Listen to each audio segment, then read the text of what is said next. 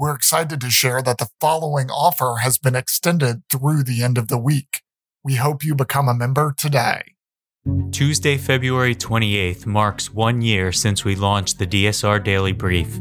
We're showing our thanks by providing you with our best sale price ever on membership. From now through March 4th, visit thedsrnetwork.com/buy and enter code DAILYBRIEF to receive 50% off our regular membership price of $50 per year or $5 per month. Members receive access to bonus content, an ad-free listening experience, exclusive blog posts, an invitation to join the DSR Slack community, and more. This is a one-time only offer, so act now. Visit thedsrnetwork.com/buy and enter code DAILYBRIEF to receive 50% off. Thank you for your support.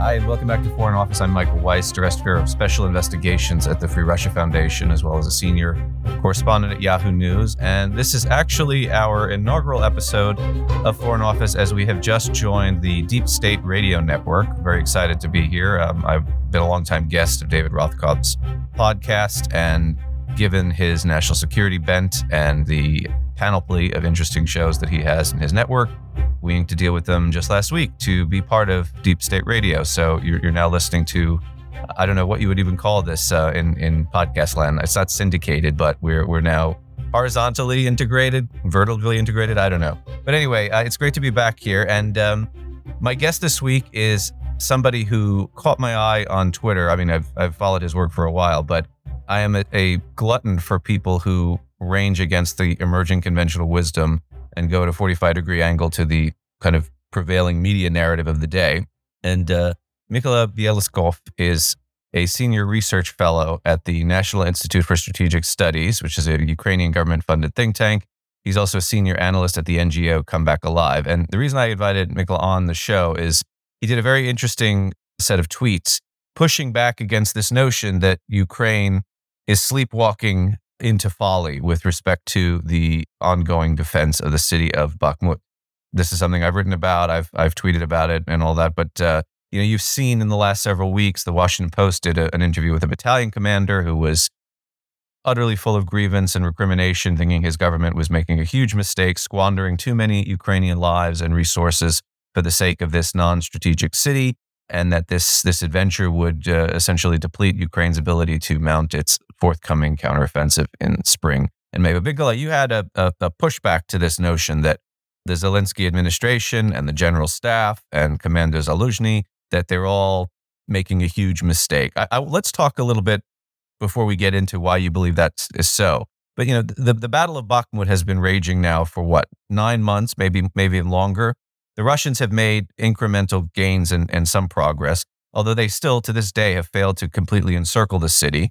Depending on whom you're consulting, if it's Russian military bloggers, if it's Yevgeny Prigozhin on Telegram, they're running out of ammunition. They're not being properly regenerated in the ranks. Their resources are few. And yet, they have expended so much firepower and so much manpower and energy to try and take this city. Why are the Russians throwing everything they have into Bakhmut? Let's start there. Well, the importance of Bakhmut can be explained from a number of perspectives, from a number of angles. So if we look at from the standpoint of geography, after Izum salient was reduced, the salient that was hanging from the northwest around the Slavyansk-Kramatorsk agglomeration, there is no other way for Russians to attain the goals they declared, to take full control of the Donetsk region, then go directly through Bakhmut. Bakhmut now is a gateway to other major settlements, other major urban areas like Konstantinivka, like Drushkivka, and of course Slavyansk and Kramatorsk. So from the geostrategy or just geographical point of view perspective, it's a gateway, and for Russians there is no other way, basically, after successful Ukrainian counteroffensive in Kharkiv region. But of course, if we are talking about strategic implication of the fighting of Bakhmut, I agree with the general framing that strategically the fighting is most important, not because it's a gateway for other settlement, but as to the question, who is treating whom? That's an open question, I would say. who is threatening whom, because we are in a process that is ongoing, that is developing, and we can make a definite conclusion only as a result of 2023 campaign. As for me, to this question, so that's the importance of the Bakhmut, and you do such a generous introduction. I maybe provide some caveats. I'm also asking myself question what we are doing, whether we're doing it right or wrong. But the things that I don't agree is the framing, for instance, that Ukraine should just withdraw from Bakhmut. I don't subscribe to this logic, because this logic is, as for me, groundless. The problem is not this or that position we control. The problem is that Russians have grouping of forces. They are ready to sacrifice these people, no matter the price. They want to advance. So if it's not Bakhmut, for instance, it might have been other Ukrainian settlement in the Donetsk region or maybe in Lugansk region. So it's not the issue of whether we should fight or not. Luckily, we moved past to this point, because maybe for a month and a half, 2 months ago, the whole debate was about whether at all Ukraine should fight around Bakhmut. Now, at least, people are discussing the issue how Ukraine should fight, whether it should fight the way it is done now inside Bakhmut or whether it should withdraw. So that's one of the things that I criticize constantly. I mean, this whole debate. And another thing that I didn't buy at all, it's very difficult to read calmly this headlines that Ukraine is consuming a lot of ammo while defending Bakhmut. Because as for me, people, they still don't understand that, some people, I mean, at least, that we don't have this luxury of like just concentrating 100% on preparing on counteroffensive. So we need to simultaneously arrest Russian advances in not only Bakhmut, but along 5 major axes of advance, Bakhmut being the major one, but simultaneously prepare for counteroffensive. And we don't have this luxury. We need to do it simultaneously. And it's very tricky thing. It's very difficult thing to accomplish. And we are somehow managing it. And this whole framing, parts of it, the reasons why I, from time to time, criticize this or that headline. Right. And I mean, what I found fascinating about this debate, so as you know, I mean, the reporting that's come out, not just from Western sources, but Ukrainian news organizations, was for many months, there was a division between Zelensky and Yermak, his advisor on the one hand, and Commander-in-Chief Zaluzhny on the other, about the strategic wisdom of throwing so much into keeping Bakhmut. It was suggested that Zaluzhny at one point was advocating a withdrawal to take the resources and put them elsewhere along the front. However, when I started digging into this, sources I have in Ukrainian military intelligence said, actually, no. There is consensus at the general staff level and the very upper echelons of the government that this is a city worth defending and that we are capable of not only holding it, but pushing the Russians back. And now you see Zaluzhny himself going out and sort of doing the strategic communications and being the one to advocate this policy. And I was told, and I'm running this by you to see if it tracks with your own assessment and your own reporting. I was told that unlike Severodonetsk, where there was a debate, there was the division within about should we stay, should we go, and then ultimately, of course, they withdrew. There is no debate anymore about Bakhmut. Everyone is in agreement. So it's either the Ukrainians are unanimously sleepwalking into their own disaster, or perhaps maybe they know something that we don't about how to fight the Russians and what's needed. And I mean, the point you make that you don't have the luxury of deciding, that we're just going to focus exclusively on a counteroffensive and take our finger out of the dike of here, here, and here and allow the Russians to pour in. This is something I keep hearing a lot of. And the other argument being that just because you're zooming in on one locus on the battlefield, one city, doesn't give you the broad picture of what's taking place all along the contact line elsewhere, right? So perhaps the Russians are withdrawing forces from other places along the front, sending them to Bakhmut, which is going to make it easier for the Ukrainians to press ahead, I don't know, in the southeast in the coming weeks. I mean, is this track with your take of the situation? Yeah, there were conflicting reports, different reports about this or that official approach. Without getting into detail, because I'm not privy for these discussions, and if I were, I won't allow. You wouldn't tell me anyway, right? Yeah. So I think everybody in Ukraine would subscribe to the idea that it's not about Bakhmut or any other location. So since Russians are ready to sacrifice as much manpower as possible, since they are ready to accept such losses. So it doesn't matter whether it's Bakhmut or something to the west of Bakhmut. We need to forcefully confront them. Also, this rationale provided recently that if Russians are so eager to take control of Bakhmut, we might try to treat Wagner private military company. As for me, this logic is also quite sound because their resources, their reserves are not limitless. And indeed, Wagner military company demonstrated the biggest potential of adaptability. Yeah, we see that their newly tactics, I'm not sure whether it can be applicable to the whole front to produce results, but still it's working. And if it's working, it needs to be arrested here. So we need to treat the formations that prove to be most adaptable and the ones that can produce result. Yeah, very incrementally with a lot of losses incurred, but still they adjusted. And if this opportunity opened, we need to treat them as much as possible. And by this to stabilize front line here and now, and also to gain as much precious time to prepare reserves, personnel, material for counteroffensive. So I think this is a point everybody would subscribe, like Zelensky, Syrsky, Zaluzhny, and others. As to the general situation, yeah, you're right in one perspective that we need to look at the front line in general, not only on the Bakhmut. And if we look at the front line in general, we can see that it's a kind of conflicting reports that create very, very interesting picture, contradictory picture. Because on the one hand, Russians are slowly advancing on the flanks of Bakhmut, but at the same time, they're not successful at all, like in piercing Ukrainian defenses in Vuhledar, around Kupiansk, in Liman direction, and others. So it means that the situation is not that bad. And despite some incremental advances, we are absorbing Russian strikes in other directions quite successfully and treating Russian offensive that started at the end of January, at the beginning of February. And maybe indeed we are repeating the situation that was in summer 2022 when we treated Russians to that extent that it created opening for counteroffensives, active actions on the extreme flanks of the Russian front line.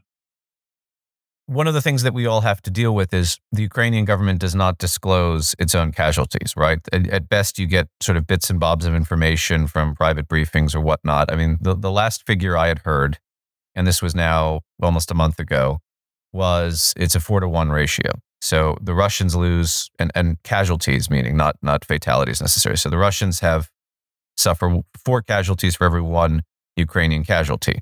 And figures that were being thrown around to me were kind of shocking, but then on the other hand, not so shocking in light of what has come to light and what has been reported in the open source. So, 40,000 Russian/Wagner casualties per month versus 10, and usually wounded in action on the Russian side. If it's severe enough of a wound, they're going to die because they don't have medical intervention the way the Ukrainians do, et cetera, et cetera. But these are shocking, staggering numbers. And yet, one of the counter arguments of Ukraine's sort of optimistic future, or good fortune, if you like, is the Russians have limitless resources in terms of raw manpower. They will mobilize, they're emptying prisons, they're throwing just raw meat into the grinder.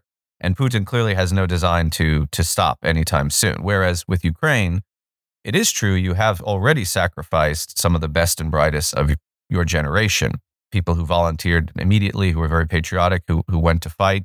And, it is a challenge to keep training up new cadres of soldiers who are going to be as battle-tested and capable. And they simply won't be by dint of time, right? They will not have been at the front for that long.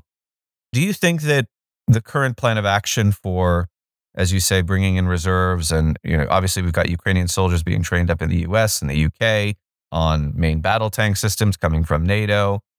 Allegedly now at least 2 Ukrainian pilots are being tested in some manner or another with respect to F-16s. So the West is doing quite a lot to help in terms of not just security assistance, but allowing military absorption to be as speedy as possible. But does Ukraine have the competent and capable manpower to A, mount this counteroffensive in the spring, and B, more importantly, the president's own goals, push the Russians out of all occupied territory? Are you optimistic that this is a feasible situation? Well, let me start from the second part of your question. I'm optimistic with regard to the chances of one major offensive, but at the same time, If you look, maybe somebody can Google what I've written. And I written a piece for Jamestown Foundation, Eurasia Daily Monitor at the end of the last year. They asked me to provide some Ukrainian perspective. And back at the time, I said to them that given the configuration of frontline, it's quite a lengthy crescent. Yes, with shallow depths in some places, but it's quite a lengthy crescent. So it would be quite difficult to do it with one major operation. So the configuration of the front line is not ripe for like just one major envelopment, maybe to liberate whole territories. So for sure, we are not going to liberate like 17 and 80% of temporary lost Ukrainian territories with one counteroffensive with weaponry we were promised back in January 2023, or armor just recently promised. But even if we would be successful in recovering some chunks of Ukrainian territory, like Zaporizhia and Kherson region, it would be a major strategic coup, because it would disapprove this new consensus, I would say, consensus by default that it would be quite difficult for Ukraine to do a major offensive, given the shortened front line, given that the proportion of the forces to the shortened front line is greater than in summer 2022.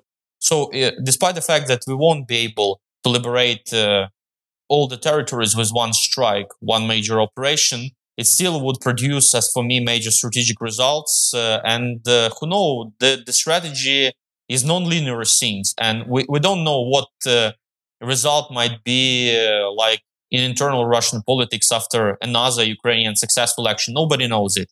And history is ripe with different scenarios when country was ready to negotiate peace despite being on a territory of the subject of the aggression. So that's different scenarios. And as to the first question, part of the question with regards to whether we have enough of capable troops and soldiers, I would say that we have a trump card, and it's trump card training programs that are undergoing all over the Europe. Not Russia doesn't have anything comparable with it, and that's why, even despite the losses we incurred, and it's true, and it caused the unevenness in the combat performance we currently see. So Ukraine is capable both withstanding attacks on some axes, and on the other axes, it's not that successful. The front is slowly moving on. But despite this, we have this major training program, and I think it's compensating for Ukrainian losses. And that is precisely why some of our troops are gaining precious times for other of their comrades to get to know how to be successful in modern combined armed warfare. And, Ukrainian counteroffensives and the reclaiming of occupied land is important not only in itself, but as you know, the West's attention begins to wane. News moves on. Americans, while still largely in a majority, are pro-Ukrainian and pro-security assistance for Ukraine. The longer things appear to be a so-called stalemate or war of attrition without any major movement, preferably from the Ukrainian side into the Russian side, the harder it will be to ask for things such as fighter jets and even to sustain the current level of support, particularly in a Congress where you have the vanguard of one party essentially saying we shouldn't be giving Ukraine anything. We don't know where the money's going, et cetera, et cetera. So there's also a diplomatic and international relations emphasis on ensuring that the spring counteroffensive is going to be successful. We don't even know where exactly it's going to take place, right? I mean, we all have guesses as to what Commander-in-Chief Zaluzhny is cooking up, but the Ukrainians are very good at OPSEC. They don't share their plans in advance because they know even if they shared them fully with the Americans, it would wind up on the front page of the New York Times, which the Russians are all too able to read, right? But it does seem like there is something major in the offing. And it's going to happen within the next few weeks if you listen to military commanders. I'm not sure about next few weeks. I mean, I'm more about like the end of the second quarter. Why I'm not sure, because the pledges of weaponry like armor, like artillery, they were done only in January, and time is needed to prepare people for them to master this kind of equipment. And also, we only recently saw this report that EU is ready to donate some artillery ammo, because a lot of people, as for me, are concentrating on the armor part of the equation, forgetting about artillery part of the equation that is as important as armor side of the equation. As to the directions, well, of course we can speculate, and it is left to highest military command to decide, but front line shortened, and there is only three major directions, like south, like Donbass area, and also northern Luhansk region, and there is less of avenues, and it make easier to think about it, but also it's more easier for Russians to predict possible Ukrainian course of action. And we saw from the reports that they are doing a lot of defense in depth engineering work. They are especially fearful about the southern drive. They understand that if Ukraine is successful of liberating Zaporizhia and Kherson region fully, it would be a major strategic hit for Ukraine, major strategic accomplishment. You are right that we need to sustain this positive dynamics, as I said. So accomplishments on the front line, they intensify new assistance and create opening for new accomplishments on the front line. But if you're looking about long term, after, for instance, successful Ukrainian offensive, after it, I think we'll saw some pause in the fighting, because this fighting in the last year, it made clear that both sides are successful of getting new resources to sustain fighting, but not getting enough resources to overcome resistance radically. And on the other hand, both sides, we have difficulties of quickly regenerating our losses. And for obvious reasons, not only Russian military-industrial complex is having the problems like doing a major mobilization. We also recently saw a lot of reports that Western military-industrial complex is also facing a major obstacles in quickly producing production. So even if Ukraine is successful, we hope so, I think that after this episode, after 2023 campaign, we see some pause in the fighting. But it's not the reason to be idle, because I don't believe that the Russian regime would quickly transform itself. There would be new identity, like accepting Ukrainian independence as a fait accompli. So we need to prepare for the next rounds. We need to use to the fullest possible extent this time we gained. I mean, Ukrainian nation gained to regenerate this mobilization capacity of Western military-industrial complex. So that's my vision beyond the talk about upcoming Ukrainian counteroffensive. Yeah.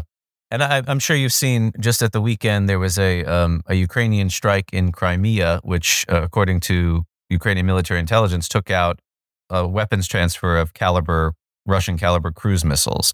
And Crimea has been also a hot button issue in the West in terms of, well, not only can Ukraine actually, if not fully liberate the peninsula, can they make life so unpleasant for the Russians there? Can they neutralize the Russian military presence there? And also, more important, should they, right? I mean, there seems to have been some shifting logic in the Biden administration that Crimea should be off limits. In other words, we will not help them. We will not share intelligence. We will not give them resources or certainly artillery systems that could strike deep into the heart of what Russia has occupied for the last 9 years.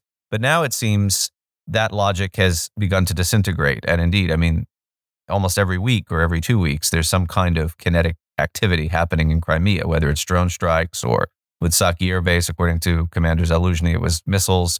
Do you see this prospect? It's very hard in the West to often distinguish between Ukrainian self-confidence, perhaps hubris, and actual capability. But the idea that Ukraine could potentially liberate not just territory occupied as of February 24, 2022, but territory that had been taken and occupied in 2014, once seemed very fanciful, but now perhaps not so much. How do you rate this prospect of possibly kicking more of the Russian Black Fleet out of Sevastopol and making Crimea essentially a no-go zone for Russian military activity? First of all, of course, we need to liberate mainland southern Ukraine. And if we are successful, of course, it would create opening for the next stage when Ukraine can combine not only military instruments, but also diplomacy, but also different public perception. Because as for me, the most important progress with regards to Crimea is the progress in people perception. Because before 24th of February 2022, let's be honest, but most people treated Crimea as a settled issue. So nobody was ready to invest in liberation of Crimea, everybody accepted it as a Russian territory, and nobody was questioning Russian de facto control of the Crimea. But 2022 made clear that in 2014 people made a major mistake when they turned a blind eye on Crimea situation when Russia quickly seized Crimea, and everybody indeed saw the evidence that when Ukraine provided arguments that occupation of Crimea is a major threat for the international security, it's not a mere words. That's true, because Crimea both was a staging ground for land, part of the aggression when Russian boats strike toward Mykolaiv and even to Odessa attempts, and on the other hand strike toward Mariupol. And at the same time, Crimea as a staging ground for naval blockade. So as for me, the most important thing, people understood that without Ukraine regaining Crimea, there won't be long-term peace and security.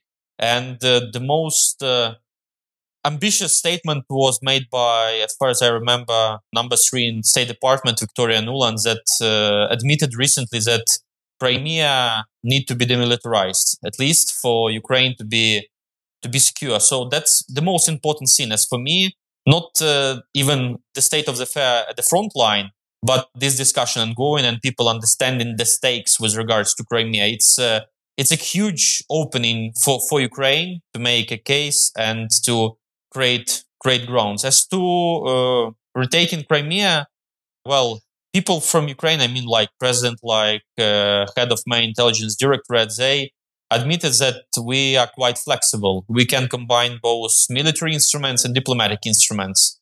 And with it, regain Crimea. The most important thing is this change in psychology, and people indeed saw that the stakes are high when Crimea issue is in question. I'm sure you saw this Putin's visit to Mariupol. I know there's all kinds of conspiracy theories. It wasn't him, it was his body double or whatnot, but it does look like there was some kind of publicity stunt there. I've had guests on the show who say, because I like to ask, we talk too much about Putin's red lines in terms of weapons packages and so on, but what would be his quote unquote red line in terms of loss of territory in Ukraine? And a lot of people have alighted on the idea that, well, given how much energy was expended to take Mariupol and how much they're now trying to turn it into this kind of Potemkin showcase of Russian occupation and Russian annexation, should Mariupol fall under threat of falling back into Ukrainian hands, this would be sort of a bridge too far for Putin. How do you rate? I mean, obviously, you have to assess your enemy's thinking and sort of their disposition on things. How do you rate some of these arguments? Do you think that Putin could, in effect, lose all of Ukraine, meaning have his forces pushed out of the vast majority of territory they currently occupy, and simply shrug his shoulders and change the channel, as it were, and internally for the Russian population? Or do you think that would just aggravate him to the point of even trying to do something more provocative, more escalatory? I mean, obviously in the West, we worry about the use of WMD, tactical nukes, whatever. He seems to have been talked out of that, going down that road, not just by the Americans, but the Chinese and the Indians. But is this a potentiality? Because I know many Ukrainians were worried to the point of saying it was inevitable that he will eventually drop some massive bomb on the country, and we just have to prepare for such a contingency. Do you agree with that, or do you think he's more of a paper tiger than he might seem? Well, with regards to Ukrainian perception, I would say that we're in a situation when indeed we need to take seriously any kind of contingency, but Ukrainians are not fearful. And I'll explain you why to you, because if you look at the level of destruction, like not only in Mariupol, but in Mariinka, for instance, you can see the results of destructions that are comparable to the use of like tactical nuke. So to a certain extent, there is already no difference between the results of like conventional forces application and tactical nukes employment. There is no difference at all. With regards to strategic nukes, well, again, this whole escalation dominance, it works when Russia is trying to drive ideas that either you step back or your very existence put into question. But it doesn't work in case of Ukrainians, because Russia, with conventional means, they already threaten Ukraine to the fullest possible extents in terms of existence. So in case of Ukraine, neither minor nuclear escalation or major nuclear escalation doesn't work, and we clearly demonstrated, first liberating Liman and then right bank of Dnipro. So we demonstrate that all these threats are bogus one. And as for me, they were just used to gain some time to see the results of mobilization. So he was compensating for the point of extreme conventional weakness and trying to gain just some time. He gained it, and there is no need for this unconventional escalation threat. As to his red lines, alas, since we already touched upon this whole scene, alas, it's working to some extent, as this debate is ongoing and there are some limits to the assistance US and other countries are providing to Ukraine. Alas, it's working, but as for me, there is less of nuke threatening right now because Putin understood clearly the limits of utility of such an escalation. Threats, especially when even India and China clearly demonstrated, did a public statement that we are sorry, but breaching nuclear taboo is non-starter. And I think Putin understood it. And after a warrant was issued for him by the International Criminal Court, it's also a good signal for all of his servants that you shall be very careful about orders you comply, you observe, and you also might be a criminal, and you also might be called for some responsibility for what you do. So I think this all threats, they are bogus, but alas, they are working. As to red lines, well, in case of mainland Ukraine, there is nothing that is red line for him.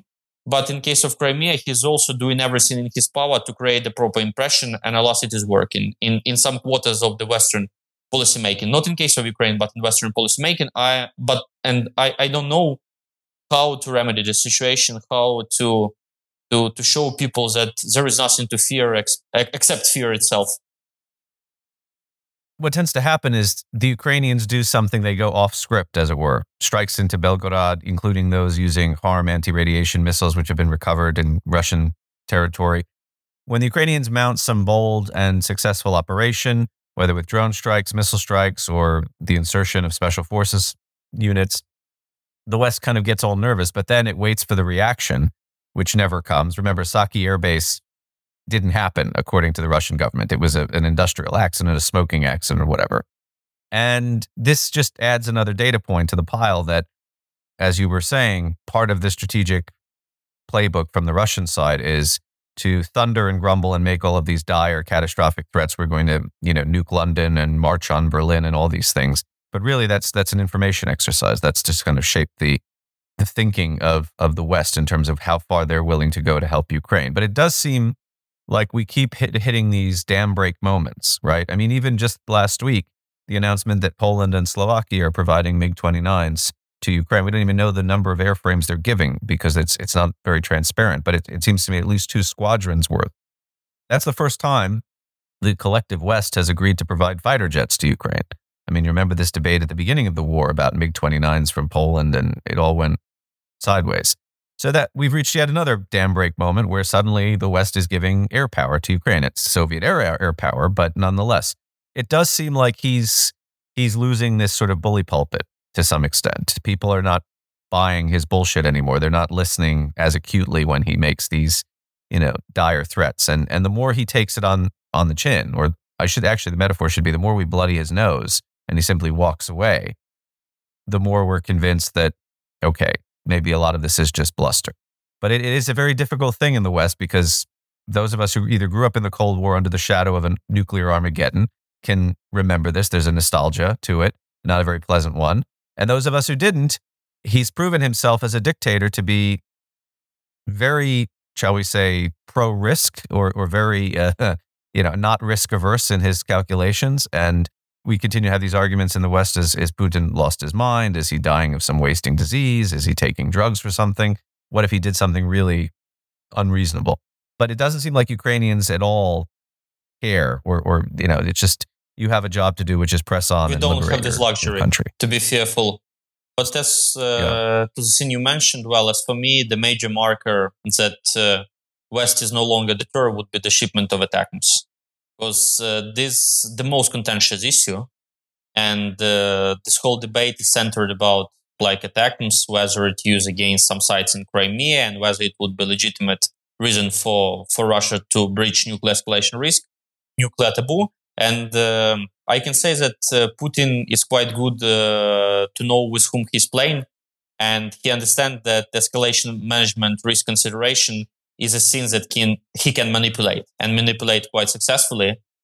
And I would say that nuclear escalation threat is the most potent instrument in his arsenal, not even his army, but this is most important thing because it either delayed the shipment of proper weaponry or limit the scope or put some systems out of reach of Ukrainians. And that's why some opportunities were missed.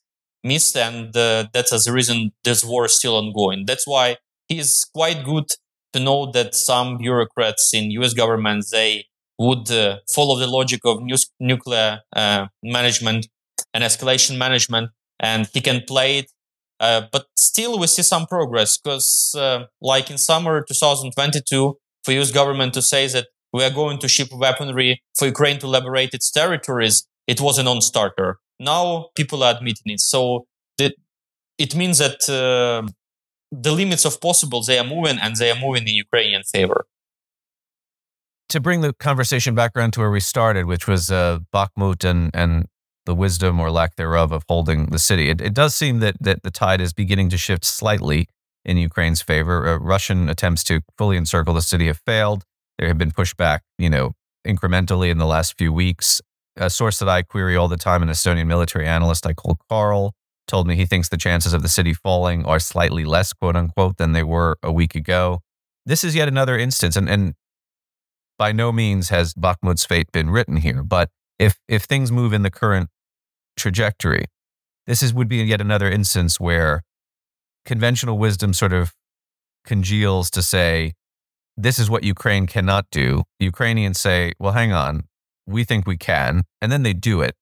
And all of a sudden, the military analytical community is sort of caught off guard or surprised or has a mea culpa moment. Do you think that one of the problems, certainly at the policy level, I mean, to your point about strategic escalatory management and the threat of nukes and all that, policy making does derive from projections, right? And sort of best and worst case scenarios. And it seemed like from the very beginning, Ukraine was written off by the West. You had 3 days before your capital was going to be sacked. You should not be here, Mykola, talking to me. You should be in a refugee camp in Poland or Romania or something.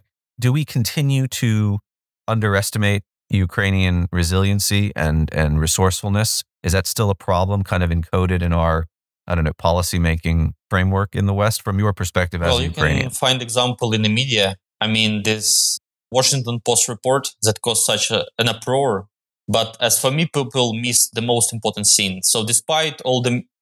Talk a little bit, if you will, before you push back on that report, about what that report was, because some of my listeners might not have read the piece. Well, one of the battalion commanders, he gave a list of the problems that Ukrainian forces currently have. And because of this, he gets some criticism from the vertical command.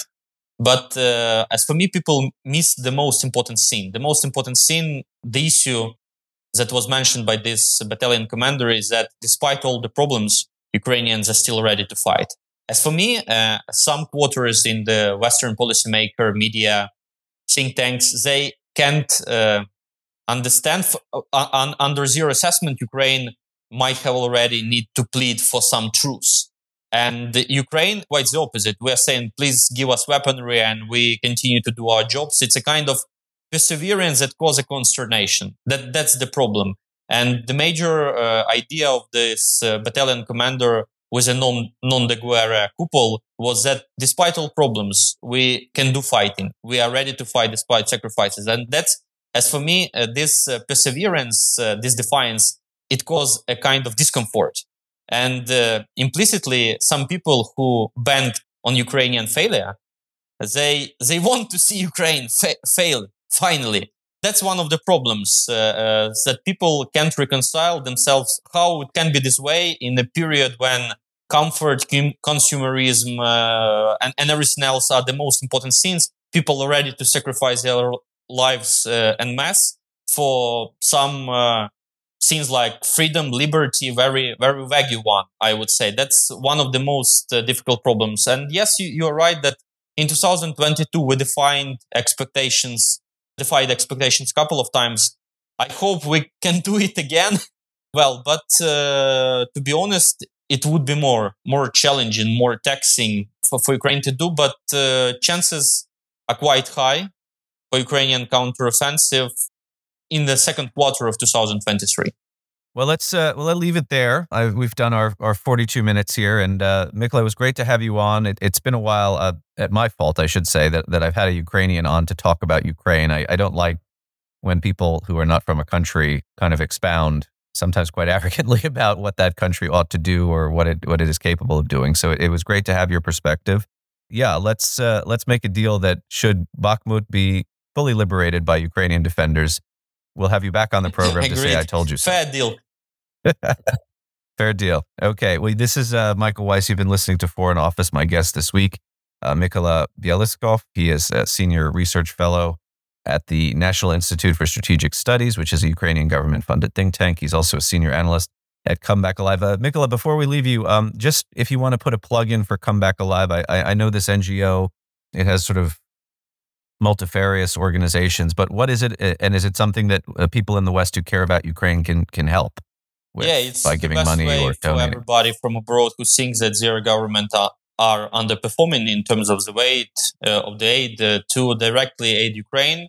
It's the oldest functioning organization that is aiding Ukrainian armed forces. It was found back in 2014 when this war started, when it was obvious that assistance is needed to accomplish tasks, and it gained a lot of expertise in terms of aiding armed forces. We are mostly converting donations in things that I would say fall in the category of force multipliers, like communication equipment, like UAVs of different kind, operational tactical scale, also some command and control equipment, and also we are providing training. So it's not only just giving hardware. There is a whole section of the fund that is doing the stuff on the ground, on the ranges. They are transferring skills for troops be successful of utilizing equipment we provide. So that's why we are branding ourselves the fund of qualified assistance. So it's not just converting donations into the equipment, and also teaching how to use it to the fullest possible extent. And we are the biggest one with being fully transparent. You can find like weekly reports, monthly reports. Also, we highlight every transfer we do. So any person who made a donation can come and see on what his or her donation was translated. Great. And is it what's the website so people who listen to the show can check it out? You can just write "Come Back Alive" and you can find. Okay, Mykola. Well, it was a pleasure to chat to you, and be safe. And like I said, we'll have you back on as things at the front Thanks for this opportunity. develop. I appreciate your readiness. Anytime.